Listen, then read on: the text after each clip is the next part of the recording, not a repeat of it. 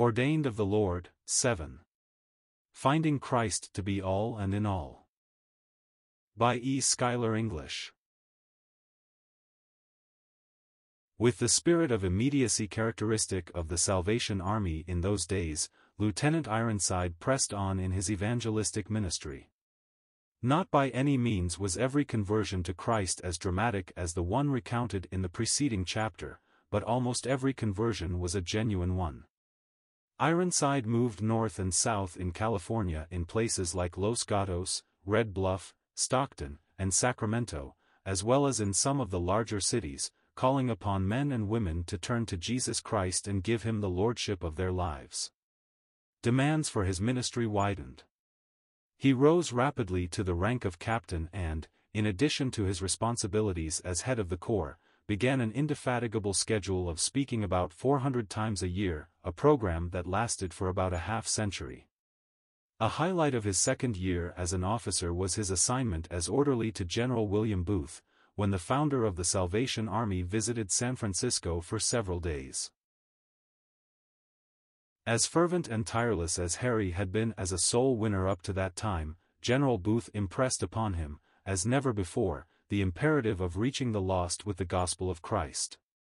Because of his varied and ceaseless activities, Captain Ironside found little time to reflect upon spiritual matters unrelated to his primary charge, evangelism.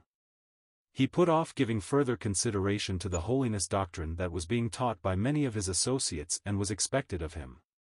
He enjoyed thoroughly the work he was engaged in and endured gladly for Christ's sake whatever privations and hardships were his lot. He felt satisfied that he was trying to demonstrate in his own life the doctrine of perfect love, both Godward and manward, and consequently he was reasonably certain that he was making his own salvation secure by his sacrifices and works of righteousness. It was easy to delude himself and to postpone thinking deeply about the problem. It seemed better at the time to go along with his brethren, he thought. Furthermore, to maintain the status quo would be less disruptive to the peace of the corps than to air his doubts and his consciousness of being far less holy than his fellow soldiers supposed him to be. However, during his third year as an officer, dormant misgivings began to awaken and disturb Harry in such a way that he knew he must face up to the issue, come what may. He did not dare to talk freely to those closest to him in the work, officers of lesser rank than he as well as regular Salvation Army soldiers, lest in disclosing his own uncertainties he should do irreparable harm to them. They would look upon him as a backslider, and his influence, which had in the past been helpful, might cease. For several months Captain Ironside continued his work in this unhappy condition. To add to his misery, another, a young woman officer with whom he was keeping company at that time and with whom at length he shared his doubts, was unable to stand the strain and eventually fell into the maze of spiritualism, apparently becoming utterly shipwrecked as to her faith. To see this dear one, whom he thought of as one of the loveliest Christians he had ever known, pass out of Christian activity into oblivion, as it were, her mind beclouded with utterly false doctrines, was distressing beyond description to Captain Ironside. Awakened, at last, the troubled young Christian, for he was now only in his 19th year, began to observe that this holiness teaching was leaving a tremendous train of spiritual derelicts. Not only his dear friend, nor just a few others, but scores of those who had come under the influence of this doctrine turned to what appeared to be downright infidelity. Their excuses were really one excuse, namely, I tried it all, and it failed. The teaching of the Bible is a delusion and touches nothing but the emotions. Some of these lapsed into insanity later on. There was something wrong. The Scriptures declare, God hath not given us the spirit of fear, but of power, and of love, and of a sound mind. It was not the study of the Bible that had driven these people crazy, as scoffers said, but it was lack of knowledge of the Bible that accounted for this wretched condition. Of this Harry Ironside was sure. Perplexed and distraught, Captain Ironside could not bear to go on any longer. After deliberating prayerfully over a period of many weeks, he sent in his resignation from the Salvation Army. It was not easy, for its evangelistic fervor had appealed to him from the beginning, and generally he had been quite happy in this witness for Christ. Surely he had seen God working through his ministry of the word. Harry's immediate superior begged him to reconsider his decision and to remain longer with the army. The colonel even offered to send the captain on special missions where he would not need to come in contact with or hear holiness teaching. So Harry tried this for more than a month. But he felt himself falling a victim to despondency and began to wonder whether he, like some he had seen who claimed full sanctification but whose lives were nothing less than concealed hypocrisy, might be an out-and-out hypocrite whose heart God could see, even if others could not. He requested he be relieved of active service and sent to the Army's rest home in Oakland. Completely worn out after 5 years of intensive work, during which he had taken only 2 brief furloughs, Captain Ironside entered the Beulah Rest Home, near Oakland, troubled in spirit and physically spent. Had he not gone there when he did, he might, within a few weeks, have experienced a total breakdown. For the first time in his life Harry welcomed the thought of rest. At the same time he looked forward to finding at Beulah what he had sought so long, perfect sanctification. Surely in so sacred an atmosphere, he thought, the secret would no longer elude him. Including Ironside, there were 15 officers there when he arrived, most of them broken in health, all of them seeking renewed strength that they might return to duty. The captain observed the ways and speech of these people, for it was his intention to seek out those who gave clearest evidence of complete holiness and to confide in them concerning his own lack of it. He found that the majority were really choice saints, although a few were unmitigated hypocrites. Of holiness in the strictest and complete sense, he saw none. Yes, there were godly men and women there, but there is a difference between godliness and what was termed sinless perfection. There certainly was none of the latter. The most exemplary officers of all were 3 women. 2 of them admitted that they themselves were not entirely sure about their own state of sanctification, while the third declined to commit herself. There was a great deal of quarrelsomeness, jealousy, and positive boorishness at the home, and it was difficult for the unhappy captain to reconcile these things with profession of freedom from inbred sin. They seldom read the Bible, and there was a significant lack of desire or even willingness to converse about the person of the Lord Jesus Christ. Harry noticed that those who were the loudest talkers about holiness in meetings were the least spiritual outside of the services, and his own disordered spirit, which he had hoped would be helped by the hallowed atmosphere of Beulah, was on the contrary hindered. At the end of his first month at the home, Captain Ironside became practically an agnostic, for to every question based on divine revelation he was obliged to answer, "I do not know." His reasoning followed this vein: the Bible promises the elimination of indwelling sin from all who are completely surrendered to the will of God. Insofar as he himself could ascertain, he had surrendered wholly to God's will. But he had not been delivered from inbred sin.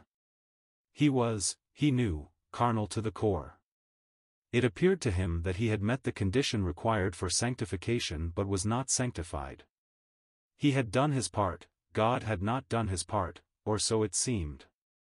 But that could not possibly be so. Harry had to confess he did not know the answer. After a while he refused even to think about it. He became cynical and cold to spiritual things. He stopped reading the Bible and sent for his secular books, which he had laid aside in complete surrender several years before. Upon their arrival, he sought solace in them rather than in the Word of God. One day a lady who was said to be dying of tuberculosis arrived at the Beulah home.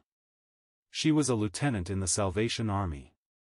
Her name was Alma Ljungbeck and she was about 30 years of age. Harry's heart went out to her almost immediately, for she was a lovely character, and he looked upon her as a modern martyr who had indeed given her life for a needy world. From the time of her arrival he was much in her company and, as he watched her closely, he came to the conclusion that here at last was one who was unfeignedly and fully sanctified. What was his astonishment one evening when Lieutenant Ljungbeck and another officer came to him and asked him to read to them. Miss Ljungbeck said, I hear that you are always occupied with the things of the Lord, and I need your help." Imagine Ironside's bewilderment. Knowing the distress and doubts of his own heart, and having been assured of the holiness of hers, he was nonplussed. He to help her? Why, it was she who should help him. As a matter of fact, at the moment that the two ladies had come to his door he had been reading Byron's Childe Harold, he who was supposed to be devoted to the things of the Lord. Utterly confused and embarrassed, he thrust aside his book, wondering all the while what he should read to his callers. It was on impulse, an impulse assuredly directed by the Spirit of God, that Captain Ironside reached into a pile of papers for a tract his mother had given him several years before, one which he had never yet read. He had been so much a part of the Salvation Army that he had refrained from reading anything that did not bear its imprimatur or have the sanction of some holiness group, for he had feared that he might become confused by such writings. But now he felt impelled, and said to his callers, "I'll read this. It's not wholly in accord with our teaching, but it may be interesting at any rate." Page after page he read, hoping more than anything else that the word would comfort the dying woman before him. The tract dealt with the lost condition of all men by nature and explained redemption through the shed blood of the Lord Jesus Christ. It told of the believer's two natures, and stressed what to its reader seemed absurd, that the believer in Christ was safe and secure eternally the moment he placed his trust in him. When he had finished reading, Harry was startled to hear Miss Youngbeck ask, "Captain, do you think that that can possibly be true? If I could only believe that, I could die in peace." Amazed beyond measure, he exclaimed, "What? Do you mean to say that you could not die in peace as you are? You are justified and also sanctified. You have an experience that I've sought for years. Can you be troubled about dying?" "I am miserable," Lieutenant Youngbeck replied. "You must not say that I am sanctified. I can't get it. For years I've struggled but I've not reached it yet. That's why I came with my friend to speak to you tonight, for I've been so sure that you have it, and that you could help me." For a moment they were both silent, then, affected at the same instant with the absurdity of the situation and despite its pathos, together they burst into almost delirious laughter and tears. "Whatever is the matter with us all?" Harry asked. "No one on earth denies himself for Christ more than we in the army do. We suffer, we almost starve, we wear ourselves out endeavoring to do the will of God. Yet with all this we have no lasting peace. We're happy at times. We enjoy our meetings. But we're never certain what the end will be."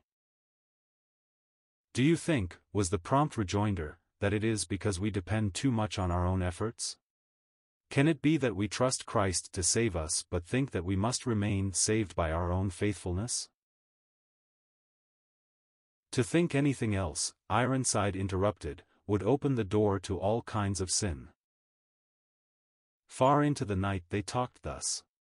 Finally the two ladies, much wearied, excused themselves. It was mutually agreed to meet again that they might read and discuss further the things which had so stirred them. That evening's exchange of confidences set Harry Ironside aflame to know the truth. Laying all his secular books aside, he began to search the Scriptures with vigor and in almost ceaseless prayer, determined to let nothing hinder his quest for light. In this search Lieutenant Youngbeck was hardly less zealous than he. Little by little the truth began to open to them. They found that they had been looking to the wrong person and wrong place for holiness. They had looked within themselves instead of outside of themselves. They began to comprehend that the same grace that saved them, and that alone, was the grace that could keep them. With the light, however, came perplexity. Many things were difficult for Harry to understand, indoctrinated as he was with the teaching of holiness. It seemed to him now that so much that he had believed up to this time was absolutely contrary to God's word. How could this be? So he got into communication with a businessman, who was also a Bible teacher and in fellowship with the writer of the pamphlet he had read on that momentous evening. This man, Charles Montgomery, opened up to him much truth, but the captain still felt confused, for he could not comprehend it all. Yet his feet were resting on solid ground, for he began to perceive that holiness, sanctification, perfect love, or whatever the term might be, belongs to the believer in Christ from the moment he believes, and that by God's grace and in him it is his forever. A tract that is still well known and widely used, George Cutting's Safety, Certainty, and Enjoyment, was of tremendous help to both Captain Ironside and Lieutenant Ljungbeck, as were other pamphlets.